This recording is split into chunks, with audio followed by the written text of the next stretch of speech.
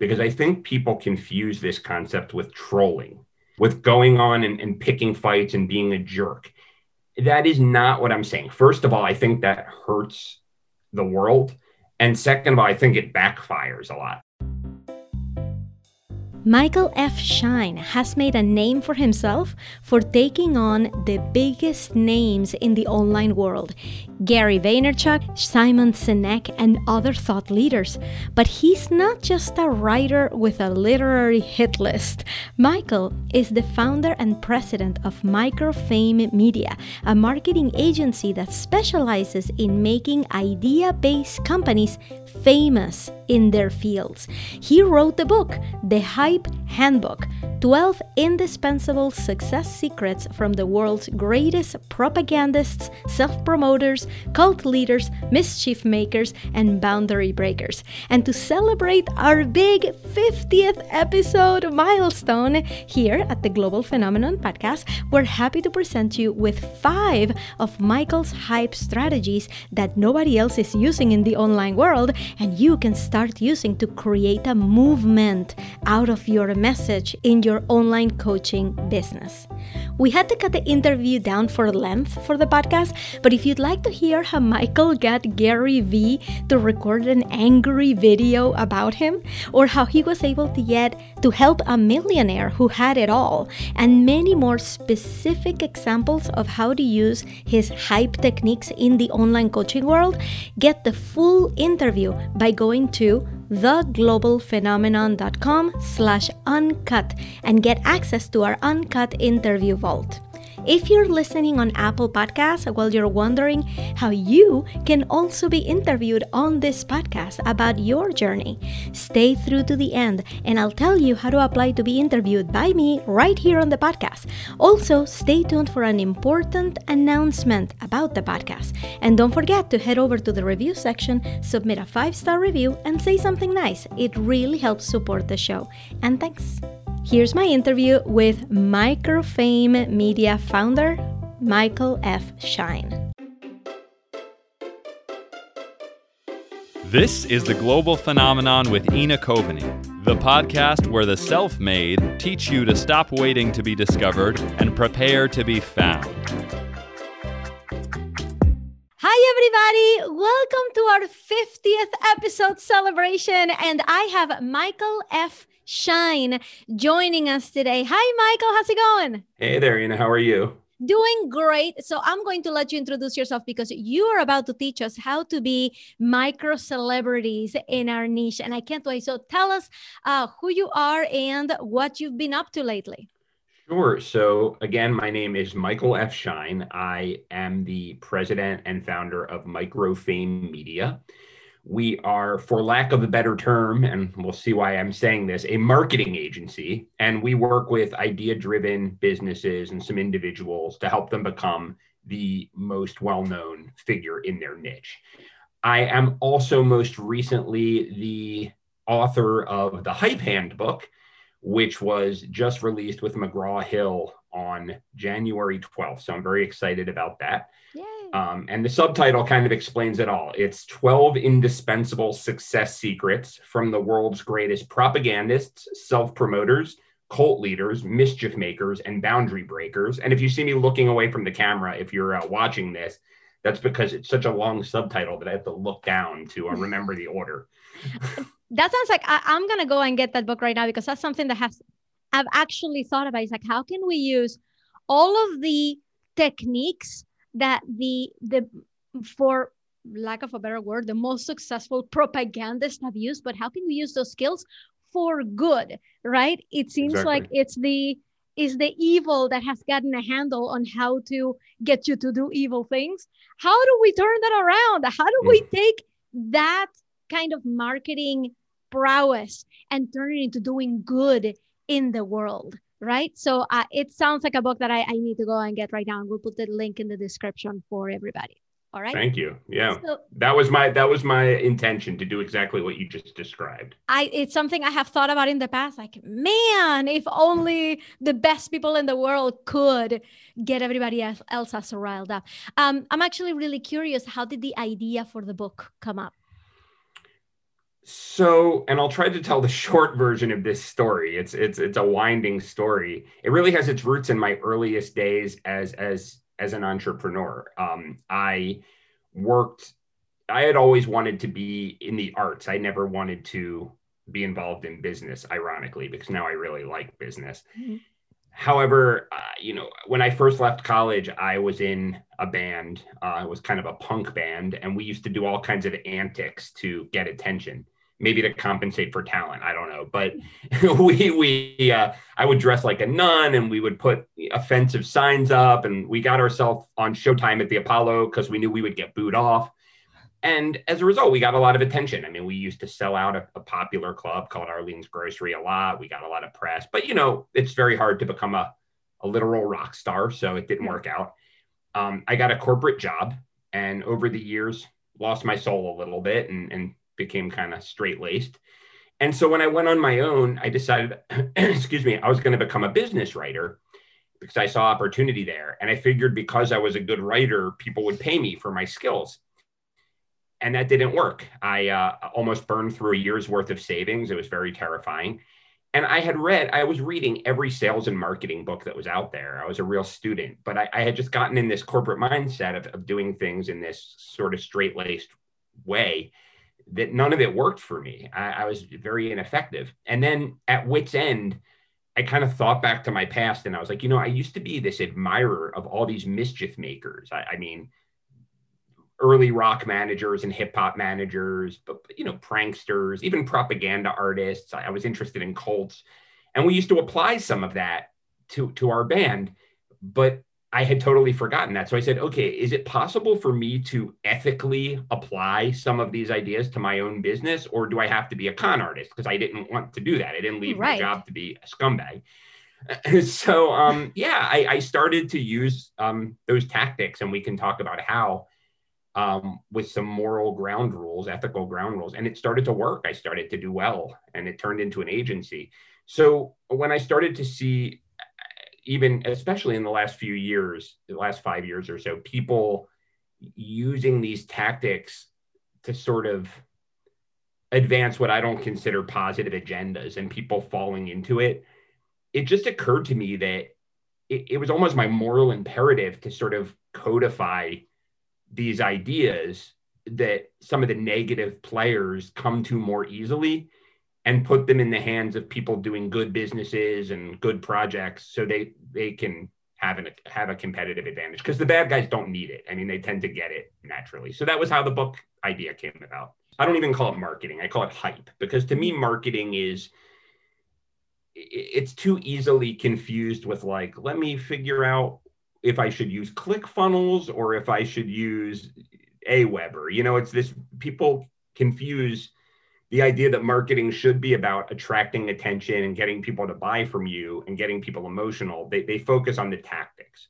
So I wanted to use the word hype, which I just consider, even though it has negative connotations, getting a large number of people emotional so that they'll take an action on your behalf. So in that book, I looked at all of these different people who did these things and sort of boiled it into 12 tactics. The first tactic, and the most important tactic without which any of the rest work, is called make war, not love. It's that people are much more attracted to when you position yourself against something than when you talk about what you're for. So that doesn't have to be against a person. It can be against an idea. But, as someone who owns an agency, a lot of people will come to me and I'll say, like, tell me about your business. And they'll be like, our SaaS software is the most,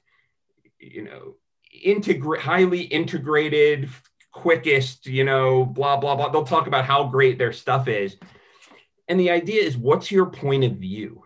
In other words, do you have a point of view where you're adding to the conversation, but saying something new?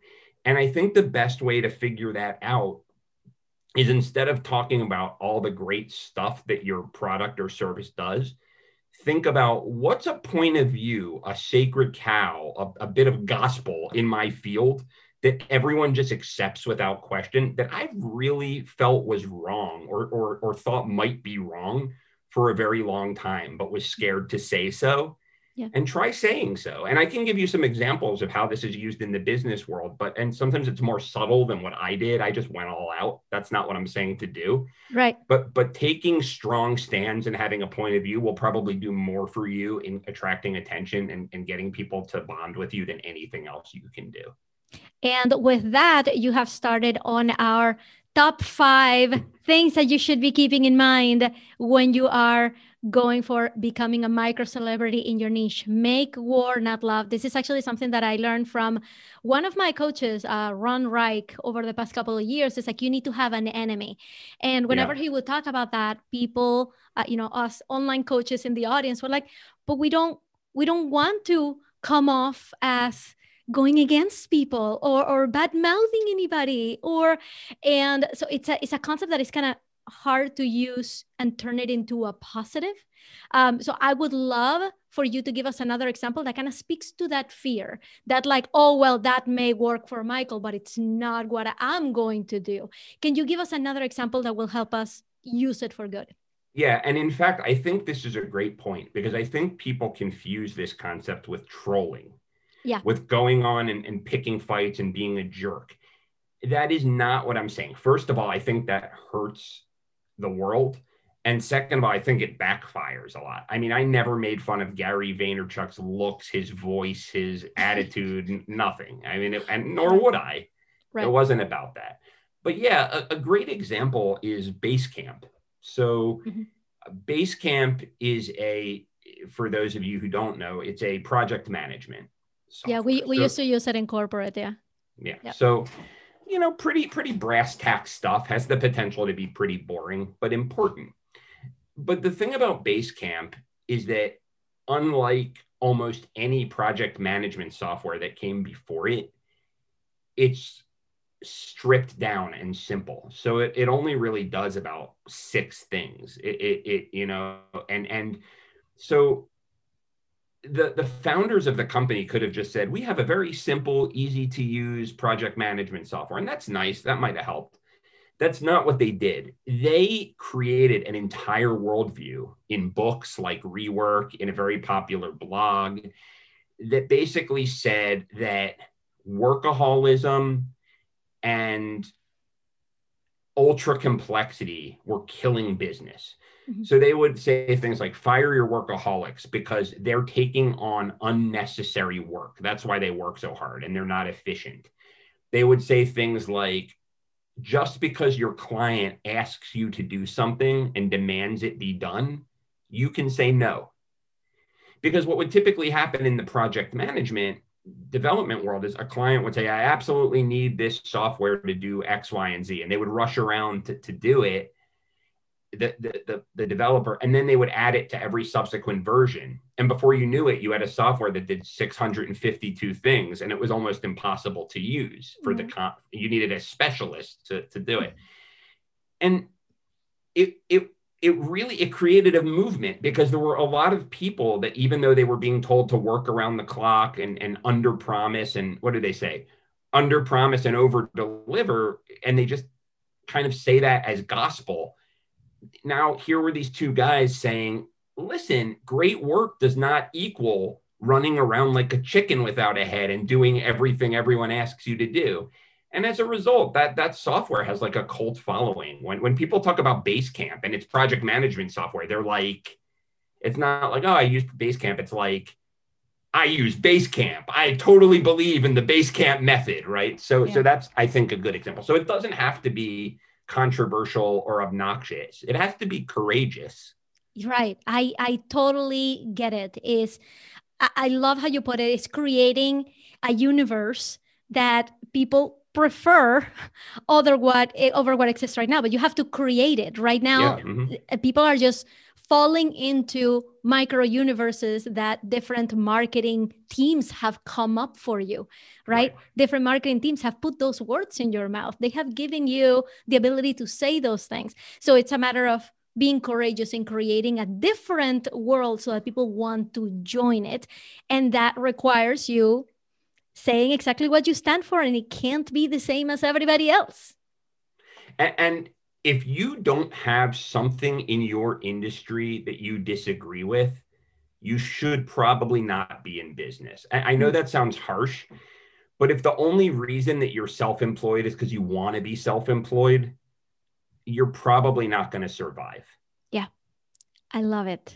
This is great. Why don't we jump to point number 2 of 5 of becoming a micro celebrity? We got number 1, make war, not love. What is number 2, Michael? So the second piece of being a micro celebrity, and it's no accident that these are 5 of the 12 hype strategies, because they're one and the same as far as I'm concerned. I call it build a secret society, or sometimes I call it the piggybacking method. So what the best hype artists do, and I say hype artists is a very positive thing. Those are the people who drive a lot of attention in a certain space to become well known. Mm-hmm. They always make it look like their success is completely grassroots. Like people are just, they don't lie, but it's just kind of this perception that they're just getting all these followers and fans and buzz in the media.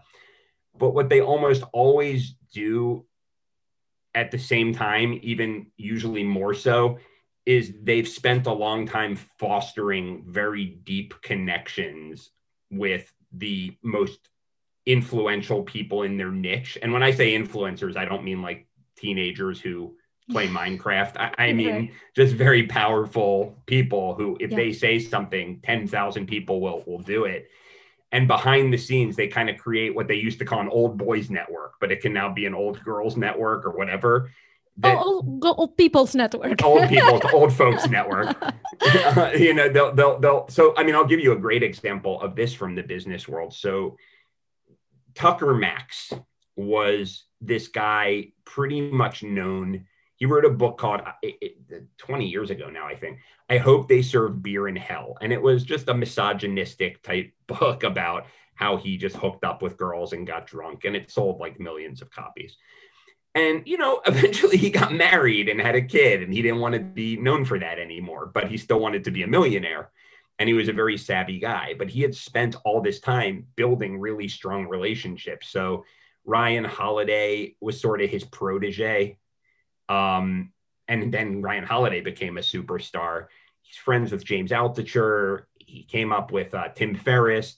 They all came up together, and he spent a lot of time nurturing these relationships. So he created a business that at the time was called Book in a Box. I think now it's called Scribe Media. I might be getting that wrong. But it's essentially, it was like sort of a ghostwriting service on steroids. It almost doesn't matter what it is.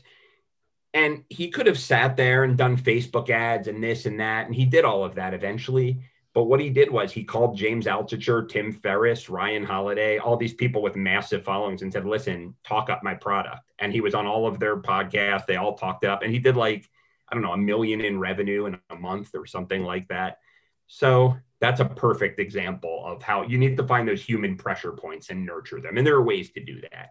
So for someone who's listening, who may not have Tim Ferriss on speed dial, right? What are some ways that people who are starting out can take advantage of this kind of influence that they're seeking?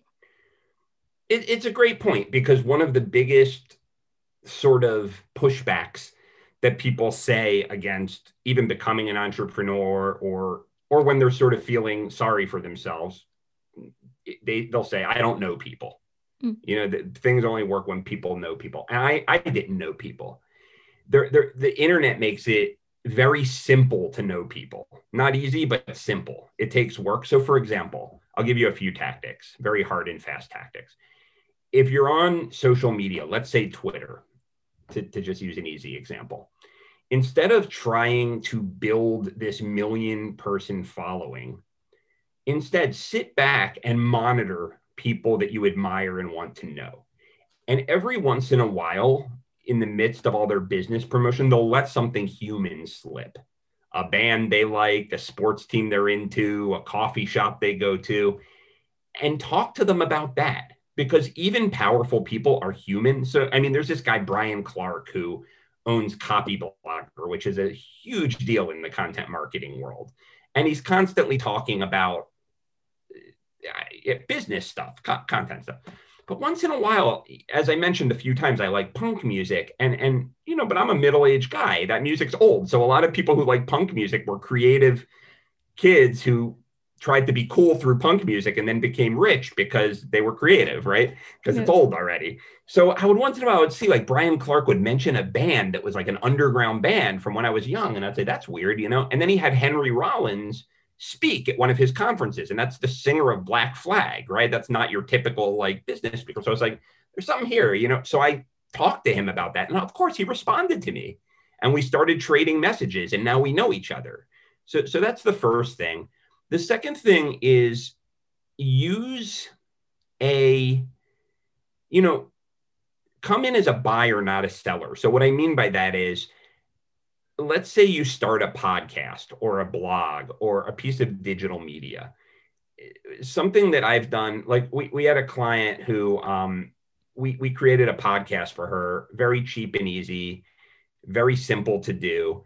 And the thing wasn't even live yet. And she wanted to meet really prominent media figures. So we wrote a number of people, one of whom was Danielle Feinberg, who was the director of photography at Pixar, like the main person behind the lighting for all your favorite Pixar movies. She's a TED speaker, not TEDx, TED. And we wrote her and we said, hey, Ms. Feinberg, we're profiling on our podcast the top 20 new media minds of today, and you're on the short list. Would you like to be on the show? Now, granted, this podcast at this time had 0 listeners because it didn't exist yet. She responded to us within 2 hours and said, oh, that's such an honor. I'm never recognized in that way. And we had her on the show. Now, as a result, the podcast is very popular now, and this client achieved all their goals. So it's a function of what is something that you can give up pretty easily that's valuable to them, to someone else. Yeah. And everyone's got something, I can give you 50 examples on this, but you just have to be creative. So I'm going to say that back to you because actually you're touching on things that I have heard people who are big in publicity say all the time, right? Which is number one, you're not afraid to pitch. Number two, you find common ground. Can I interrupt that though? Yeah. When people say that, don't be afraid to pitch, people make a mistake because they hear that and they get up all their courage and they say, I'm going to do it. I'm going to pitch. And then they email 100 people and they say, John Smith Consulting Service is the most cutting edge consulting service of the last 5 years. And I would love to have it featured in your magazine. And then they wonder why they didn't hear back. Because that's not news. No one wants to cover your thing. It's not about pitching. It's about, don't be afraid to approach someone with something you can do to help them. Yeah. That they may not be able to do, even though they're rich and famous. It's just such an important distinction because people get this wrong all the time. Yeah. Thank you. So you are not pitching. We are establishing a relationship. We're establishing a connection. We're referring to something that they know about or they like that we like or we know about, and we're offering a service. We're doing something for them that maybe they don't get a lot. Maybe they don't hear a lot. One of those people was Selena Sue. She's big in the publicity space. And she said one of the big things that she did was approach Ramit Sethi and say, hey, here's some things about publicity that I can help you with, or a few little pieces of feedback. And Ramit Sethi is like, oh, those are actually really well thought out pieces of feedback. Can we do more stuff together? And she just kind of went off from there. So offering and she does that all the time. I happen to know her, and she comes across as very, she's not loud and outspoken and all of this stuff, but she always finds that thing that you need at the exact right moment. And as a result, she's very, very successful. Yeah. And that's an art to find that kind of thing, especially when we're starting. We're like, what do I have to offer? Think about it. Okay. We got number 1, make war, not love. Number 2, build a secret society. Number 3, what is it, Michael? This is everyone's favorite title. Give the babies their milk before you give them meat. That sounds like a solid tip. Let's go to number 4. So what is this milk before meat? So that's actually a phrase that comes from religion. A lot of religions talk about that. What it basically means is that if you have every religion is wacky when you first hear about it. Like a lot of the religions that we accept, it's because we're used to them, Right. but they're all weird if you think about it. And new religions are very weird, and most of them fail. So if you were to just come up to someone in the street and say, there are these aliens that live on the lip of a volcano. And a long time ago, they were spewed out of the volcano and implanted themselves in every human being on Earth's head. And that's why we have negative thoughts. But you can dispel them using this secret technology. You might call the insane asylum or the mental hospital to take care of them. But that's Scientology. That's what Scientologists believe. Now, Scientologists will never tell you that when you first meet them. If they're trying to recruit you, they will say, I have this really interesting, I read this book called Dianetics, and it really teaches you how to sort of be a positive thinker so that you can get what you want out of life. And then you go to the place and it doesn't even look like kooky. It's I don't mean to call Scientology kooky, although it is, but but it helps. Don't mean to, but there it is. Yeah. But all religions look kooky, right? But their centers, they have this technology called an e-meter, and it's kind of like the stuff we see at business coaching seminars. It's very like these various steps and programs, and it's very, very, and it's we're American, especially as Americans, we have this like self-help culture, so it looks very familiar and it makes sense. And slowly but surely, they start introducing the other stuff. And before you know it, you're believing in aliens and volcanoes and Xenu and all of this stuff. So just like you don't give a baby a steak when they're first born. So there are scientific reasons for this. Human beings hate big changes, and they hate things that are radically unfamiliar to what they're used to. So if you have an idea or system or process or whatever product that is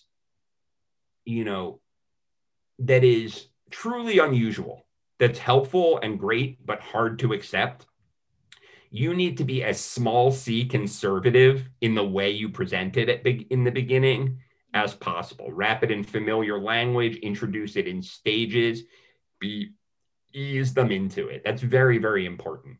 Okay, so give babies their milk before you give them meat. Introduce radical ideas with more familiar concepts and kind of get them there. Get a bunch of yeses before you introduce something that they may not say yes to in the first step. What is number 4? Be a trickster until it no longer serves you. So this is when I talk about hype, this is what most people think of. They think of pranks and mischief and craziness. They think of rock managers getting their stars to, pretend to bite the heads off of bats and P.T. Barnum and this sort of stuff. Being mischievous, even in an overt way, can be very useful, even in business, when you don't have resources. When you have no other ways to get attention, creating theater and mischief and drama is very effective. But what the most effective micro celebrities, hype artists, whatever you want to call them, do is they do that and they know when to shift. Like Ryan Holiday, who's a wonderful marketer, he was a professional prankster. He did American Apparel's marketing, and he advertised a clothing company by having a porn star with nothing but socks. I mean, just different things like this. But we don't think of him that way. We think of him, he writes books about Stoic philosophy, and he's very sober-minded because he knew exactly when to start shifting. When he became part of the establishment, he shed that prankster, trickster shell. Otherwise, you become Dennis Rodman, where you're 55 years old and you still have yellow hair and are going to North Korea for attention. What would be a good example of being a good trickster?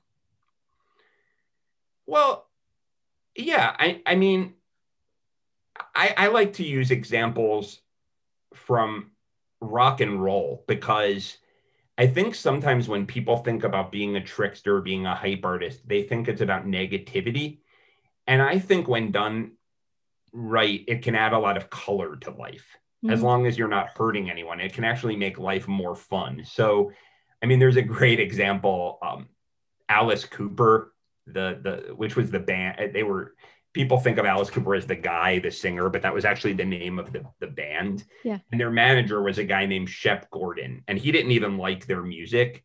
So he made sure they were always very theatrical. So they were like the first shock rocker. They would do on-stage decapitations. They would do all of this crazy stuff, right? So they got popular through that in the US, but in England, they weren't really sticking. And they had a show at Wembley Arena. And like 2 weeks before the show, they had only sold 500 tickets. So it was going to be a disaster. So Shep Gordon got a picture taken of Alice Cooper, the singer, naked on a billboard. A lot of naked people on billboards, but naked on a billboard with a boa constrictor, like hiding his private area. He put it like life size or bigger than life size, billboard size, on the back of a truck. And he had the truck drive through Piccadilly Circus, which is the most trafficked area of London, during rush hour. And he paid the guy off to make sure the truck broke down at rush hour.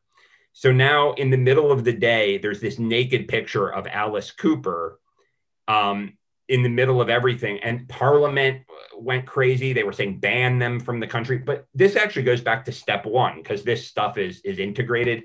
He knew that teenagers want to define themselves against their parents. Mm-hmm. So he knew that anything he could do to get parents to hate this band would make the band popular. Wow. And they sold out Wembley Arena, and they became like one of the biggest acts of the 70s in England. So, but that was fun. I mean, we don't tell that story and say, what a horrible person. He ruined people's workday. I mean, that's rock lore. That's fun. That adds color to the world. We're happy there are stories like that. Yeah. All right. That is the Be a Trickster. Now we're on to the final point. Point number 5 of becoming a micro celebrity. What do you have, Michael? So fetishize work. This was the thing I picked a fight with Gary Vee about, but I started to dig into what he was doing because he's such a good marketer. I doubt he does this on purpose, but he's just inherently a hype artist. Mm-hmm. So I wondered why Gary Vaynerchuk cared about spending so much of his time screaming at people to work hard. Because there are very few entrepreneurs who are like, yeah, I think I'm going to work 3 hours today, right? I mean, that's usually not the stance. So why was he spending 80% of his time doing this? And I started to look into cults. And almost to a one, what religious cults do is they get people to work like dogs on their behalf, and they kind of make it seem like they're going to get some kind of spiritual salvation from it. So there was this cult leader many years ago named Gurdjieff, who some people still like. He is this like new age kind of guy. And you would regularly come to his compound and there would be like Hollywood celebrities digging holes to nowhere. Or the Moonies, they work 65 hours a day on behalf of the cult. And the reason this works so well is that if you're working really hard on behalf of a common cause, and then someone tells you, you know, let me give you evidence why this thing isn't so great, there's cognitive dissonance. Our brain doesn't like to hold two thoughts that are contradictory at the same time, especially if we previously decided on one of them. So you'll sort of double your commitment to the thing, because it makes people feel really unpleasant if they think they spent a lot of time working on behalf of a lost cause, on something that was useless. So working on behalf of something bonds you to them. At the same time, you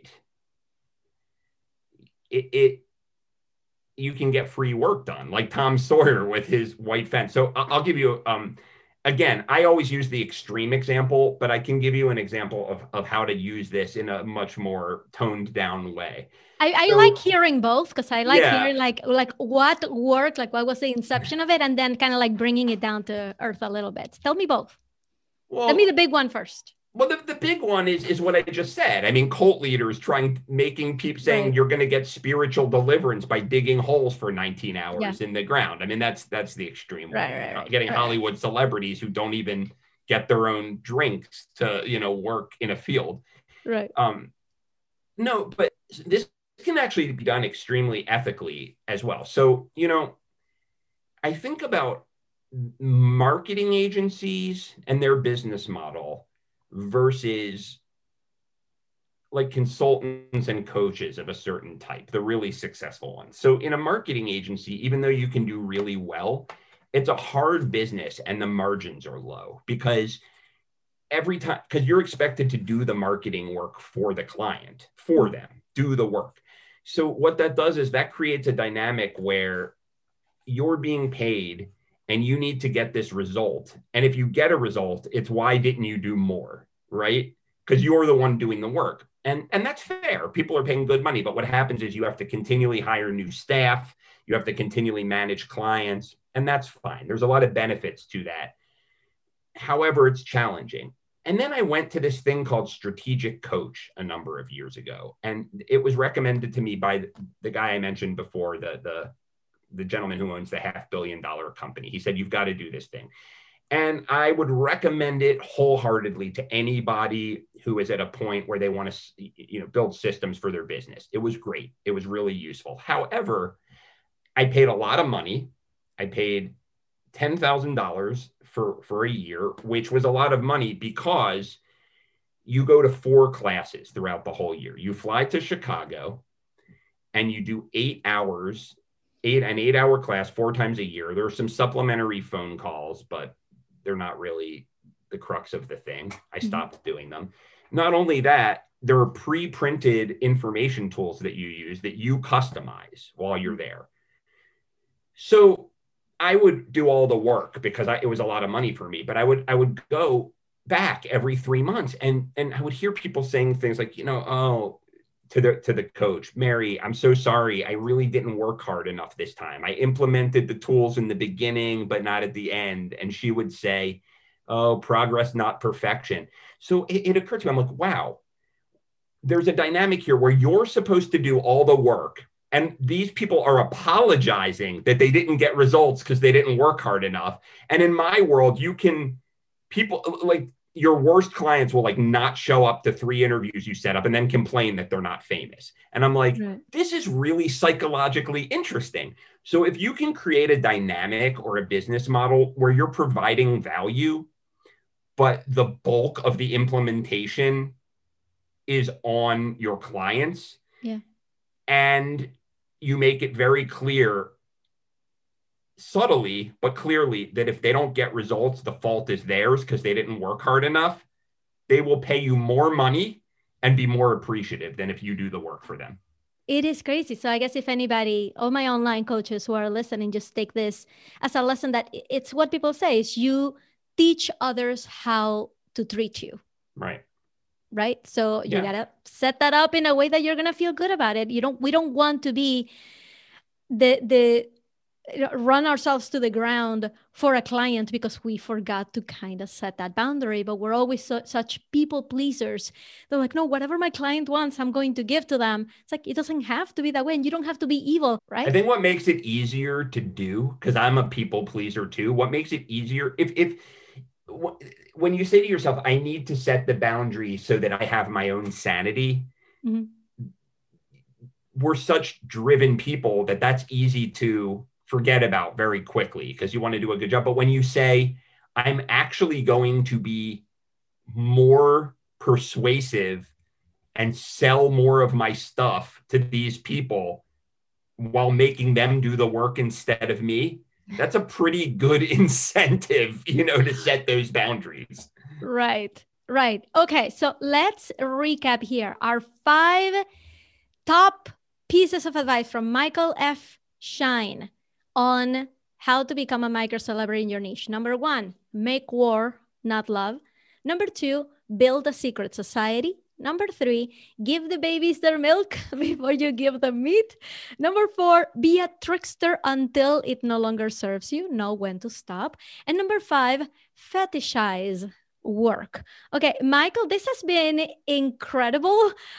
Thank you so much for doing this. Are there any parting words, any pieces of advice that you can give us, everybody who's listening, about getting themselves out there? I guess I would just say that it is really my fervent wish that more people embrace with pleasure the idea of hyping themselves up, because I see all these people selling garbage who have no compunction about using group psychology, and they just tend to take to it more easily. And I see people creating such great services, books, businesses, artwork, causes, who can't get people to pay attention because they feel it's beneath them. I just hope people change that dynamic, because we need all of you great people bringing attention to yourselves. And there is a way to do it. Amazing. And keep your soul intact. That's the important thing. And keep your soul and be ethical about it. Yeah. Can you tell us, where can people find you? And tell us again the name of your book and where we can get it. Sure. So the book, and thank you for that opportunity. That's great.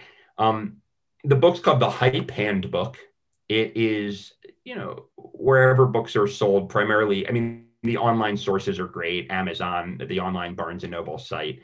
It is in bookstores too, and I'm a fan. I think it hasn't arrived at the time of this recording in bookstores yet because of a slowdown, but it'll probably be there by the time this comes out.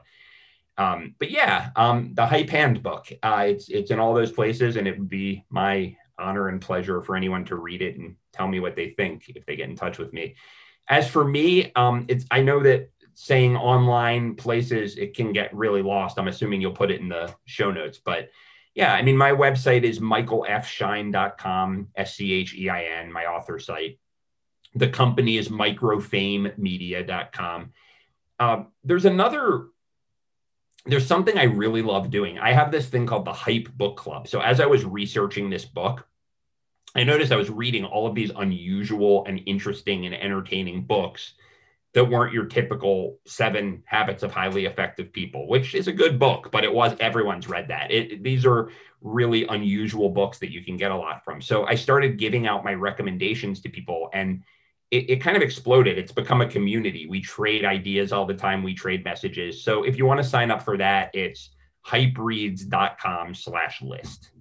Love it. We're going to put all those links below. Are you on Instagram or on Facebook? I am on Facebook. I'm on LinkedIn. I have a big presence on LinkedIn. I'm on Twitter. I do not use Instagram much. I don't like taking pictures, I think that's what it comes down to. Generation X, I guess. Well, we're going to follow you in all of those places. Michael, thank you so much for doing this. And this has been great. I had so much fun. Thank you. Hey there, this is Ina. Before I tell you how you can be interviewed on the podcast by me right here, I have an important announcement. Our podcast is going on hiatus. This means we're going on vacation. We will be back in a few months with more irresistible interviews from the online world, and we will be kicking off the new season with you as the first episode. So if you have a great entrepreneurial story to tell, I want to talk to you and interview you right here on the podcast. If you're interested in learning more, for a limited time only, I am accepting applications to be interviewed on the podcast, and only one will be selected for the next season. To apply, go to theglobalphenomenon.com/beourguest and go through the steps. I can't wait to read your application and share your story with the world. Also, make sure to hit that subscribe and follow buttons so you don't miss the next episode when it comes back. And to stay in touch with me while the podcast is offline, I can be seen on Instagram all the time. Just find me at Ina Coveney, but you have to spell Coveney right. It ends in EY. Have a great spring, everyone, and thank you so much for all your support in this first season. I have had so much fun recording these interviews for you, and I have loved seeing your feedback. So I can't wait to connect with you on Instagram, and I will see you when I interview you in the first episode of the next season. Bye. Thank you for listening to The Global Phenomenon with Ina Coveney. Join the conversation inside the Facebook group at theglobalphenomenon.com/Facebook. Listen to new interviews every Monday and learn with the companion episode every Thursday. This podcast was created by Ina Coveney, music by Jared LaBelle, and this was the voice of Kip Clark.